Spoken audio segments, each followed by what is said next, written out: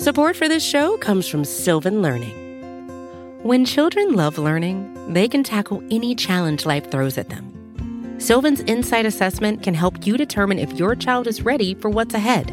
It can also identify gaps in learning and point out areas that could be of concern for your child so they can tackle what's to come. And right now, it's the best price of the year at $29. Go to sylvan29.com to learn more and get your child's assessment for only $29. That's SYLVAN 29.com.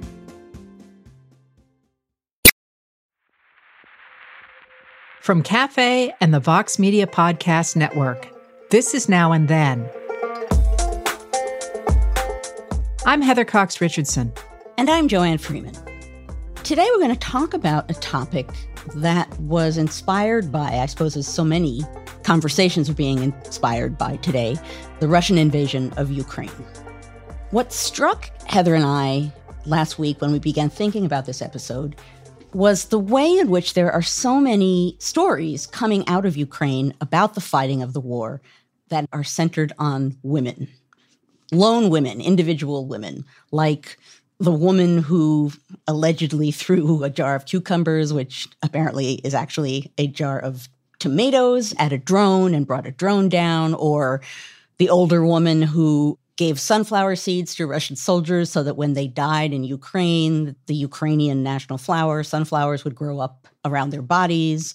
At some point, there was a story about a woman, you could see her, I think, on video throwing Molotov cocktails. We're seeing lots of footage about a lot of different aspects of the war. Some of the most claimed or noticed or noteworthy to many people images that we're getting out of Ukraine have to do with these individual women standing up in front of Russian soldiers in one way or another, or in front of Russian attacks of one kind or another, and fighting back.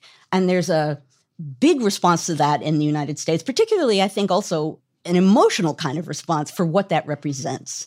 And in a sense, that's what we want to address today, is the topic of women in battle, not just women and war, but women in battle, and what that suggests about gender and the different roles that gender plays in the United States at those moments.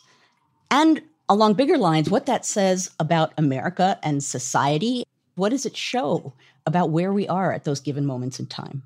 Well, and what's interesting about the woman with the jar of tomatoes and the women who have been singled out as individuals is that they are celebrated in America to the point that even Stephen Colbert did a monologue about how, you don't want to piss off the moms. Putin, you done messed up now. You made the moms mad. You make mom mad. You can't make mom mad. That is too dangerous. Everybody knows. Everybody knows, don't make moms mad. Moms were built for conflict. They can find anything. They can eat dinner under 20 seconds, and they know exactly what you're doing, even if you're upstairs and completely silent. If they use Putin's middle name, it is over. Vladimir Vladimirovich Putin, you get down here right now, young man. You know, this is something extraordinary to have mothers and women in battle. But in fact, there are women in the Ukraine military. There's about 32,000 of them who serve in the military. That's about 15% of the total military personnel. And they're not getting into the news as, ordinary soldiers. Women are taking on a role as being outside that normal military procedure, at least to the degree that they're being celebrated in popular media. I can't get away from that because the examples that we will be talking about are ones that are, things to make your daughters proud and follow in their footsteps at the same time that they are outside the actual roles of women during wartime, and they really don't challenge gender roles across the society. So we can look at the woman throwing her favorite tomatoes at a drone and talk about what it means to have women involved in a war that way, but not so much say, hey, 15% of the fighting force is women. And this shouldn't be really a surprise because why would we think that men love their country more than women do? So we don't really challenge the gender norms by looking at these people. And yet they embody something about our society when we do say, hey, this is somebody we really think is important to lionize in popular culture. And along similar lines, I think what this is going to highlight is that often there are women acting in what are essentially traditional combat roles that are simply not being recognized as such. They're not formally enlisted, or they're not granted pensions. They're serving, they're fighting, they're risking, but they're not seen as part of the fighting package that is considered a country at war. A phenomenon that happens during wartime really isn't recognized as such, and instead we focus on the individuals. And we could maybe unpack a little bit more of that, because there's so much there about the line between reality and myth and what people identify with. But I really want to start here with the American Revolution, because there are so many female figures in the American Revolution that have been handed down all the way to the present, even though when you started talking about them, I'm like, wait, I know that person. I think she did something cool. And now you tell me that one of them isn't even real. Indeed. And the first thing I should say about women in the revolution is, I think as we're going to find so often in some of the people and topics we're talking about today, women were involved in the war effort in a lot of ways, and women were seen as belonging in the war effort, doing things like making saltpeter or sewing uniforms or doing things that were considered to be part of the home front, right? That were not considered to be part of the field of battle. Although there were nurses and there were laundresses and any number of other kinds of people who were walking and traveling with the troops and serving in a number of capacities. But fighting was another matter. At least that's what it was seen at the time, and forever after actually has been. So yeah, Molly Pitcher is the name that, if some people have a vague sense of a woman somehow having something to do with fighting in the American Revolution, that's often a name that they know. When I teach my American Revolution course, I assume that students assume that Paul Revere all by himself rode all over the place saying the British are coming, which of course makes no sense because at that point he was British too. But also that Molly Pitcher is one of the names that they have a vague sense Molly Pitcher is out there. There was no single Molly Pitcher. That's it. I'm out of here. I'm so sorry. We have other good stuff in the rest of the episode that will be more than you ever knew before. I just have to take away Molly Pitcher. I'm so sorry. There was a woman named Mary Hayes who basically was serving water to people and was very cool under fire. And I think a cannonball went between her legs and grabbed some of the skirt as it passed by, and she kept doing what she was doing. So she was brave under fire. And then there was a woman named Margaret Corbin who was by her husband's side on the battlefield. He was firing a cannon. He was killed, and she took his place and continued firing that cannon and ultimately was given a military pension by the Continental Congress, which was noteworthy. So she was actually recognized for what she did. There's also a woman, I think that she also falls into the category of, I think I know this name, but I'm not sure who she is or what she does. A person named Deborah Sampson, who fought as a man during the war under the name Robert Shurtleff, and fought as a man. Only was found out when injured, and a doctor discovered that this person who was a man was actually a woman. In that case, Robert/Deborah was fighting in combat like any other man, and afterwards had to fight to get a pension because, of course, she wasn't a soldier along conventional lines. So she was not recognized in conventional ways for what she did, much like other women engaged in one way or another in combat during a war effort. She ended up going on a national lecture tour. She's one of the first women in America to go on a national lecture tour. She got a little bit of a pension because of that, because as in so many cases, she attracted enough attention that there was some embarrassment and she was given some money. But again, she was fighting and didn't get any commentary as a male soldier fighting. And then even when she was revealed, didn't really get recognition for that.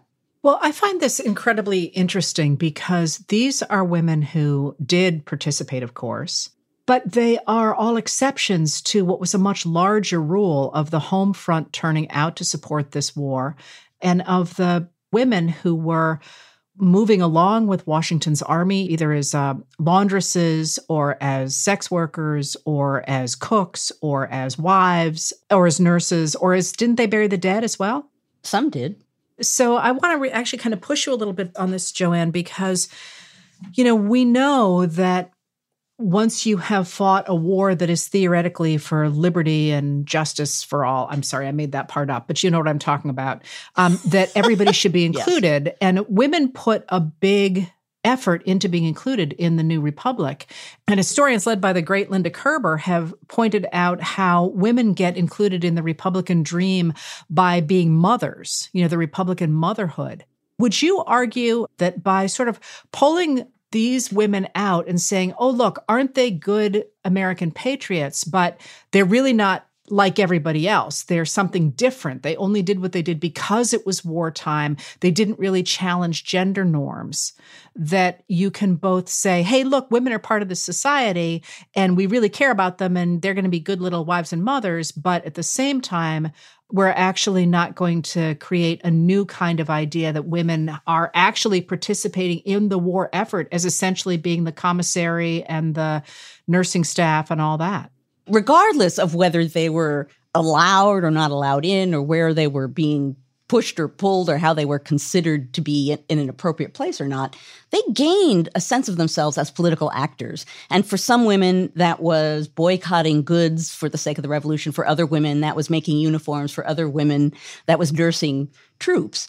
What happens in the end of the war is that you have a politicized female population that feels that they have a right to engage in that kind of behavior. And the idea of being a Republican mother is a really crafty kind of way of saying, well, yeah, women, you're really important because what you need to do is train the next generation to be good, small R Republicans, right? To understand real American values, not those scary old world aristocratic values, but to train Americans to be good Americans. And it's vital and we can't survive without you. And you can do that at home. So, it's a box of one kind. It's an empowered box of one kind, but it is a role being assigned. It's important. So it wasn't a mask to just shove women back into a domestic sphere. It was seen as important, and women's education was really addressed in an important way in the late 18th century for that reason in the United States. But yes, people were comfortable with that role as to how they understood American society. And, the question and my use of the word box actually makes me think of something that we might want to come back to as we talk today, Heather. And that is, I think in a lot of ways, wars that rely on seeing the world as a series of boxes, right? When you're in a war, you have friends and enemies. You have us and them. You have, usually, unless the war is in your own country, you have the battlefield and the home front. You have good guys and bad guys. And I think traditionally speaking, although it's not true in fact, in thought, you end up having men who are soldiers and are powerful on the battlefield defending the home front. There are boxes where people fit. There are a lot of people who aren't in those boxes, but I think particularly during time of war, that becomes something that's even harder than it typically is to grapple with. I think Republican motherhood is a nice way of sort of incorporating a box into the idea of patriotism and an activist kind of woman role in society. But there's not always that kind of a role, I think, that's found. I might push back on that because, of course, it's during wartime that we get new roles in a huge way for women and people of color during the Civil War, for example, World War I and World War II. But my question then is, what happens after that? Because we got new roles during the Revolution too. There's certainly pressure to go back to the way things were and to recreate a mythology of what America is supposed to, and that's in air quotes, look like. And it rarely looks like, in the long term, the revolutions that those wars have created within American society. I do love the fact that Molly Pitcher became such a symbol of the American Revolution that Calvin Coolidge in 1926 actually said, "Who has not heard of Molly Pitcher, whose heroic services at the Battle of Monmouth helped the sorely tried army of George Washington? We have been told of the unselfish devotion of the women who gave their own warm garments to fashion clothing for the suffering Continental Army during that bitter winter at Valley Forge. The burdens of the war were not all borne by the men."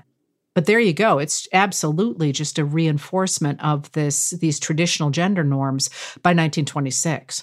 So Coolidge, he's basically saying, hey, who's not heard of this imaginary woman who really didn't exist? Yay for her. And then also women gave up their warm clothing. Yeah, and he's really setting up this mythological figure that says, she fought for the revolution, but she didn't do it in any way that challenges any of the 1920s gender norms, which is interesting coming from the 1920s when there was so much else going on with women, wearing flapper dresses and changing so many of the norms, bobbing their hair and smoking cigarettes and drinking alcohol. Gasp. So on the home front, they're pretty radical. Yeah. It says something about, why and in what circumstances you would want to reinforce those images. And that's actually a wonderful segue to one of our famous figures in the Civil War, and one that was appreciated far less during her time. And she called people out for that. And that, of course, is Harriet Tubman. Now, Harriet Tubman was an enslaved woman who escaped slavery in 1849, and after she escaped, she led more than 70 enslaved people to freedom in the North along the route of the Underground Railroad. And she did that until just before the Civil War broke out. Once the war began, the governor of Massachusetts, John Andrew, who was an abolitionist, asked her to start working for the Union Army. And she did, in fact, spend the early years of the war trying to help with the logistics of caring for and feeding the enormous number of enslaved people who fled out of the South into the territory that was controlled by the Union. Then, though, in spring of 1863, the Army actually turned to Tubman to organize a scouting service. She was going to lead a small group of Black Americans deep into the enemy's territory and to come back with information about Confederate movements. Now, this is actually a spying run. If they are discovered, they will, of course, be enslaved again. And it is a really interesting intelligence mission in that the Army recognizes that enslaved people or Black Americans in the South have really good systems of intelligence where they know where things are going to be moving and who is moving where and where the roads are and all sorts of things that you would know if you lived in an area. And they want access to that. And they recognize that it's going to be easier for enslaved people to get it than for Army spies themselves. I want to highlight the fact that I think a lot of people know Harriet Tubman for leading enslaved people to freedom through the Underground Railroad, and that's what they know her for. They don't necessarily know her for all of the things that you are now showing us here, which is the ways that increasingly, as the Civil War goes on, she becomes more and more engaged in active combat service. First spying, first nursing, then spying, and then even more. So that even though she is a historical figure who gets recognition and who is seen as extraordinarily brave and understood to be a fighter, that people don't necessarily, I think, know of her role in combat. She goes on to report to Colonel James Montgomery, who's an expert in guerrilla warfare and had fought in Kansas. So in the early summer of 1863, General David Hunter, who was commanding the Union Southern forces, asked Tubman and Montgomery to take a number of gunboats up a South Carolina river to go ahead and take out the mines that had been salted into the river, and then to destroy railroads and bridges and to cut off supplies and troops. It's an incredibly dangerous thing for them to be doing. And yet they do it. On June 2nd, 1863, Tubman and Montgomery lead Union boats up from the Sea Islands, up the river into Confederate territory. Those boats are carrying Black Union troops. So Tubman is really not only leading them, she's also instrumental to the raid because she has gone out ahead of time and gathered intelligence from the enslaved people in the area to figure out, for example, where the river had been mined so that they could go ahead and make sure they didn't run into those torpedoes, which would have destroyed the ships. It worked. Tubman's party located the Confederate outposts. They destroyed several $1 million worth of supplies. They burned 34 mansions that were owned by Confederates. They welcomed to their group as many as 800 formerly enslaved people. And ultimately, the Union Army established a blockade on the river and managed to get at least 100 enslaved Black men into the ranks of the Army. So what's interesting about that is that Harriet Tubman is a crucial figure in a very important raid. But that's not how she gets remembered. So we know her as I noted a little earlier, right? The person who frees people through the Underground Railroad. It's a remarkable story of her engagement and strategic preparation for this battle. First of all, we don't remember her for that, but even at the time, she was praised by some as, for example, a black she-Moses. But that sort of falls along the lines of what we're talking about happening to women in battle all the time in this episode, right? That women get pulled out as being individuals who are striking. And look at that, Molly Pitcher, the black she-Moses. They're not being incorporated into the narrative of war. They're pulled out as one striking individual, and the war goes on around them. Tubman was really aware of what was happening even at the time. She actually wrote to a friend, a newspaper editor named Frank Sanborn, to complain that she and the black soldiers had been erased in most of the press retellings of what had happened. She said, "You have without a doubt seen a full account of the expedition. Don't you think we colored people are entitled to some of the credit for that exploit under the lead of the brave Colonel Montgomery?" The answer to that is that, well, she wasn't as important as Montgomery, but in fact, we have evidence that she was so crucial to the Army that later on, when she wanted to go north, the officer under whom she was working wouldn't let her go unless she promised to come back because she was so important to him. Her services were too valuable to lose. So she doesn't get reported as being this great heroine at the same time that they can't live without her. As we were saying before, she's paid a little bit. She gets a small pension, but it's actually due to her husband's service and some of her nursing, and she never is paid all the benefits that she's owed for all of the work that she did. So it's across the board. She's not recognized for what she does. She's essential for what she does. She's a central part of certainly that moment of the war in that place. And she isn't recognized for that work as being part of the official effort of combat. Well, and let's think about why that might be. Not only, of course, is she a woman who's challenging the idea of what a woman was supposed to be during the Civil War, and there are plenty of women during the war who are acting as nurses, who are cross-dressing and acting as soldiers, who are working in the government, who are doing all kinds of things that are going to challenge the gender norms of the time. But of course, she is a formerly enslaved Black woman.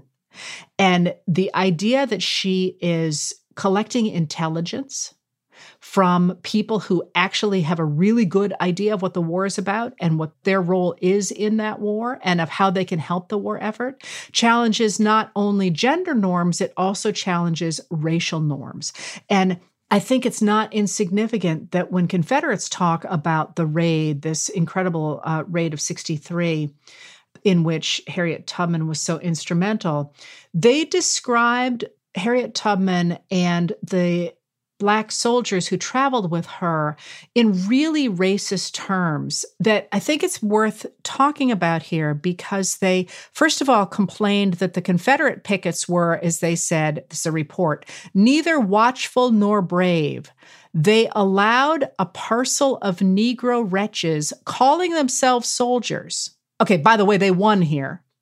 With a few degraded whites, to march unmolested with the incendiary torch to rob, destroy, and burn a large section of the country. So this ties right back into the old slavery tropes of destructive Black Americans. Well, it's destructive Black Americans with a twist, because the only reason they got anything done and had any power is because the white soldiers supposedly weren't doing their job. So they're taking this moment of what would be a heroic wartime moment that fits into something like Molly Pitcher, and they're seeing it through a lens of both race and gender that not only erases Harriet Tubman's heroism, but also tries to recapture her into a mythology of enslavement. I think that's such a fascinating moment. And then, like Molly Pitcher gets passed on through Calvin Coolidge, we do remember Harriet Tubman, but we tend to remember her as this woman who helped families get to freedom, rather than as a woman who ran this incredibly daring and important raid against the enemy during the Civil War. Really important erasure, I think, there, as much as the other ones are lionization. She is erased from historical memory for what she did. She and her accomplishment and that entire enterprise are erased as being meaningful because they only happen according to the Confederates due to the fact that the Confederates weren't doing their job well, so that her wartime work is unrecognized in many ways. And what is recognized is the work that fits better into the box of where we tend to want women to be during time of war, which is helping families escape and nursing and the other sorts of things that make people feel that the divisions we put up during wartime, that wars are about battlefields and men being powerful and protecting the home front. She's put in that box as a woman, and even more so as a Black woman.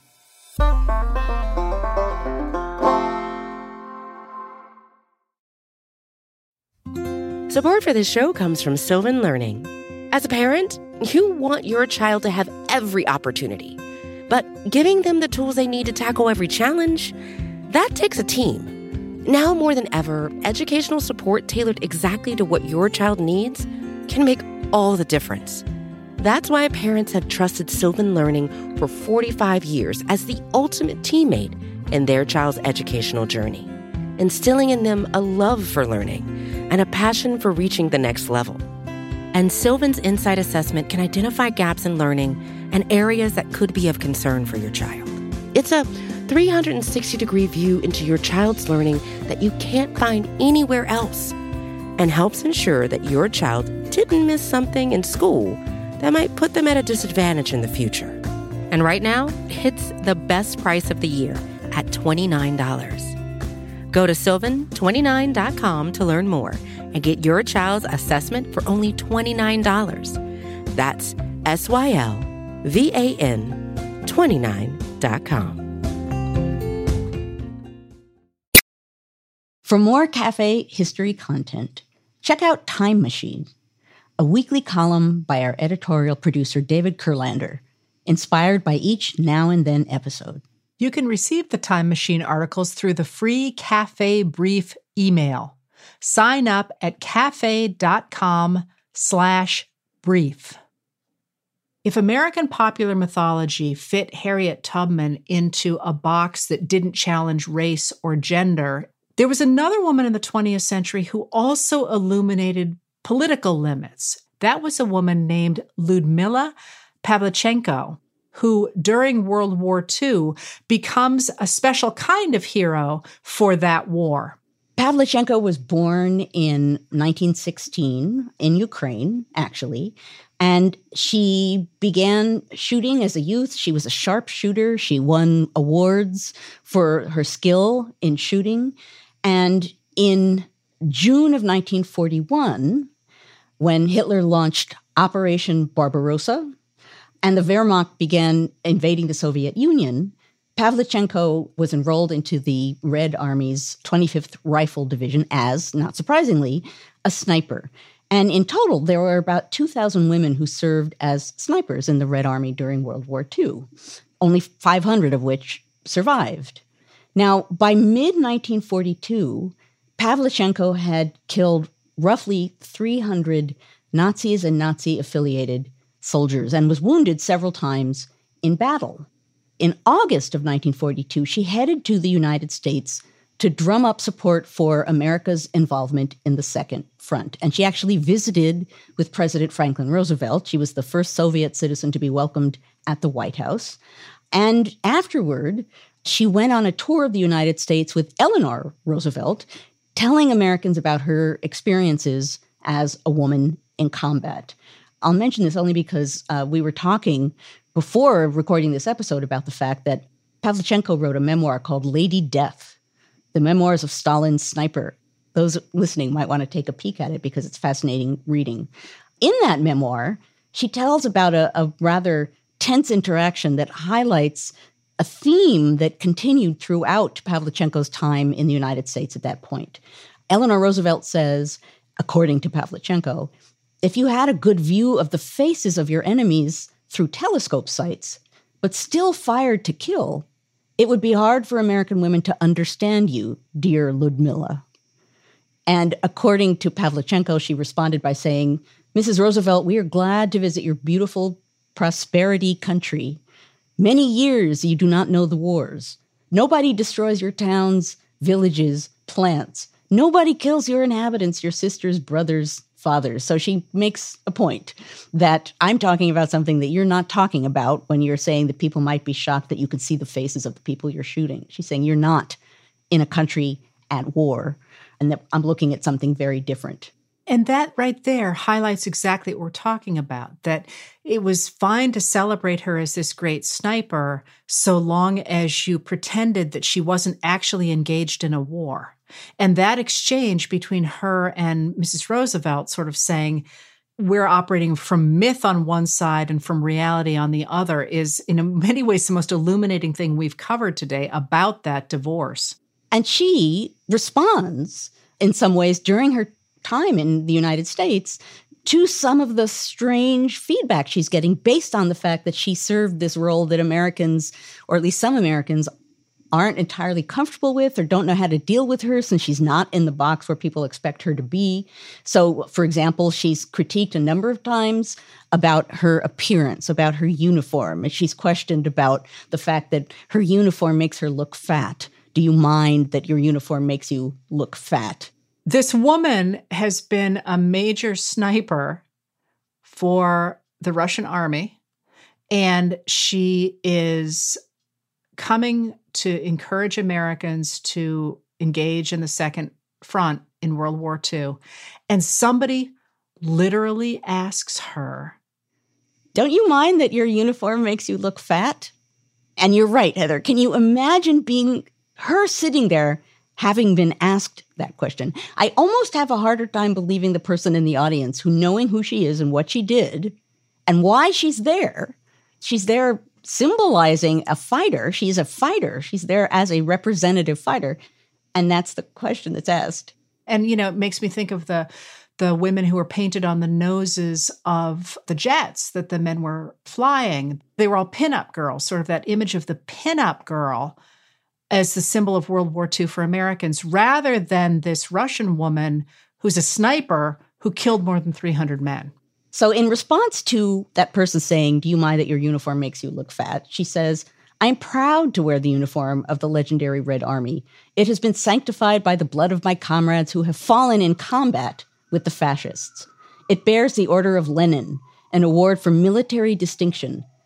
I wish you could experience a bombing raid. Honestly, you would immediately forget about the cut of your outfit, which pretty much sums that up. But the other statement I want to read, because she addresses this even more directly, she does an interview for Time magazine, and she's, again, responding to all of these comments about what she looks like and how she's acting, and basically people trying to fit her into the box that she obviously does not fit into. She says to Time magazine, I wear my uniform with honor. It has the Order of Lenin on it. It has been covered with blood in battle. It is plain to see that with American women, what is important is whether they wear silk underwear under their uniforms. What the uniform stands for, they have yet to learn. Now, what's interesting about that statement, on the one hand, she's fussing and admirably saying, really? Are you going to focus on my uniform? On the other hand, she's talking about American women criticizing her, whereas it isn't just American women who are trying to fit her into that box. She's actually talking about WACs in there, I believe, members of the Women's Army Corps who are, in fact, in uniform, or the WAVES, the women who served with the Navy, or some of the other branches of the military, because women, of course, in World War II began to serve in the American military. And what's interesting about that is that she echoes a lot of Americans at the idea of having women serving in positions in the military when they say that those women are just chasing men, or they are looking for sex, or they are somehow not behaving as women really should do. So there's also in that particular example, I think, not only the gender stuff we talked about or the class stuff we talked about, now we're talking about politics, because she is very deliberately trying to represent communism in America, the Soviet women and the young Soviet people in America who are fighting against fascism. And at the same time that Americans love the idea of having Russia on the side that's going to fight the Nazis, they're also not comfortable with communism. So they're like, wait a minute, communist women ought to look more like American women. They ought to wear nice clothes. They shouldn't look fat. They should behave in certain ways. And she wants zero part of that. So what's interesting about this example with Pavlichenko is, as you were just saying, Heather, there's the gender component and there's the political component, the communism component. So she visits Henry Ford's factory in Dearborn, Michigan. And because of some of her communist rhetoric, she gets a rather icy reception. And after the visit, she argues with Eleanor Roosevelt about the treatment of Ford's workers. And as she recalled in her memoir, how does Ford treat his workers? They're worse than dumb cattle hassled by guard dogs. Why do they remain silent? Eleanor Roosevelt replies, they are the working aristocracy. Ford pays well. They have something to lose, yet he keeps an eye on them. Go to church. Don't drink whiskey. Don't gamble. Support your family. Don't join a trade union. Don't go on strike. They were afraid to talk to you. You're from communist Russia. What an interesting exchange that is it's joining in the gender component, the foreign woman component, and now on top of that, the communism and Russia component built in on top of that. It's a fascinating bundle of things. And I know we keep referring to the idea of a box, but boy, there's no single box that's going to contain all of those things being tossed around and bumped up against each other in that exchange. And you have to wonder what it felt like for her, because there were really in America too many currents there for one person to navigate. But really in that moment, the anti-communism that has been part of America really since 1871 is sort of needling at her. And I'm sure what is she, 25 years old? She has no concept of why Americans are like, ooh, you're wearing the wrong clothes, or, ooh, you shouldn't talk that way in America. And yet she's supposed to be a hero, but she's kind of an anti-hero, and she's supposed to be doing great stuff for the war, but why does she look fat in her uniform? And I can't imagine what it must have been like for her to come and have to navigate those waters. In all of those instances, right? She is someone who was a skilled shooter and fought in a war effort and was proud of having fought in that effort, was proud of what she had done for her country. She goes to the United States to support her country and that war effort, to get American support. So she's still in that same vein. But once she gets there, she's hit by this sort of fame bomb, I guess, to use a military word. She's hit by this force that on the one hand is amazed because she's a woman, and on the other hand is amazed because she's a fighter and she killed Nazis, and yet she isn't really a woman. And is she really a fighter? She is a fighter, but what does that mean? And yet she's a communist, so we don't trust you. The way in which she must have been feeling beloved and hated and feared and misunderstood and ignored. And she confronts head on all of the things that we've been talking about throughout this episode. People with these expectations of who she is and what she should do and what she shouldn't do and what it means that she did it and what it suggests about her as a woman and about war and about her country and about the United States. All of that coming straight at her. In a sense, she embodies a lot of what we're talking about in this episode. She reflects American society in the sense that some Americans celebrate her and some turn against her as being somebody who's got to be turned into a figure of fun. Something that came up when we were investigating her for this is that Woody Guthrie wrote a song honoring her in 1942. And what's striking about the song, and I went and I listened to it before this episode because I wanted to understand what it was. And it's confusing. I mean, I don't think it probably was meant to be confusing by Woody Guthrie, but it's singing and praising her for having killed Nazis.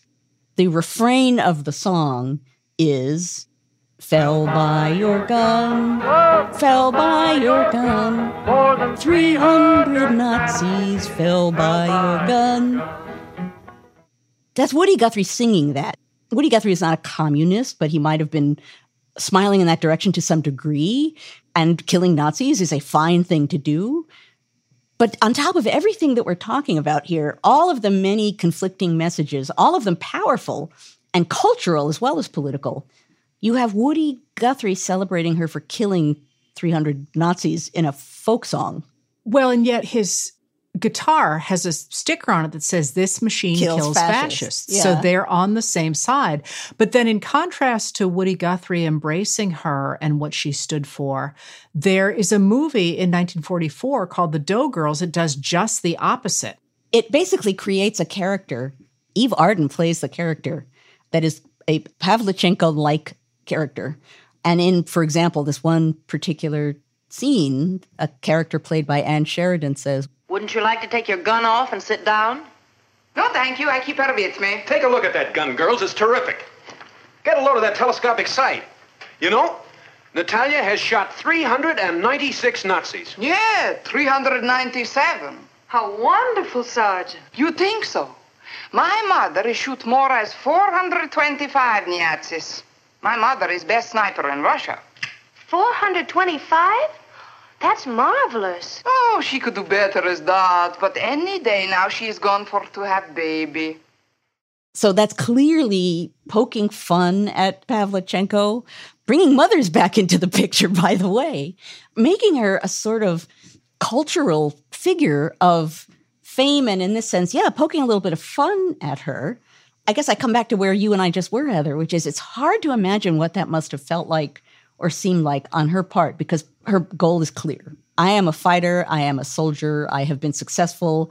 I will now go to the United States and support my country to get American support for the war. That's pretty straightforward. And everything that we're talking about here is not straightforward. Everything that we're talking about here is the strange response that people have, because given everything that I just said, the straightforwardness of it, she's a woman doing all of those things, and people don't quite know what to do with that. Do you reward it? Do you praise it? Do you fear it? Do you condemn it? Do you mock it? She's kind of embodying in her person and in that moment a lot of what we're talking about in this episode, which is women standing up and fighting in a variety of different ways in wartime efforts across the centuries, and either not being recognized for it, in some cases, as with Harriet Tubman, actually engaging in the violence of combat in addition to spying and everything else, and not being given credit for that, although their efforts are valued. So we're looking at people who are part of a valuable and useful part of the war effort not being written into that narrative, not being included in the story of war, not being given recognition for it. And here we stand today, once again, seeing these individual women being pulled out of Ukraine and being praised. Look at them. They're so brave. They're so powerful. And yet there are so many other women in Ukraine fighting. We don't deal with the fact that there are many women fighting. We like to praise the handful of individuals because they seem like exceptions to the rule, and it's easier to cheer them on for that reason.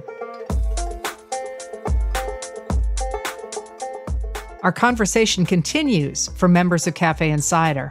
Heather and I take you behind the scenes of each episode in a special segment of Now and Then that we call Backstage. So join us backstage and get an inside look at the thoughts we're wrestling with as we prep for our weekly conversations. Head to cafe.com/history to join. That's cafe.com/history. That's it for this episode of Now and Then. If you like what we do, please rate and review the show on Apple Podcasts or wherever you get your podcasts. It makes a big difference in helping people find the show. Your hosts are Joanne Freeman and Heather Cox Richardson. The executive producer is Tamara Sepper. The editorial producer is David Kurlander. The audio producer is Matthew Billy. The Now and Then theme music was composed by Nat Weiner. The Cafe team is Adam Waller, David Tadashore, Sam Ozer-Staten, Noah Azalai, and Jake Kaplan. Now and Then is presented by Cafe and the Vox Media Podcast Network.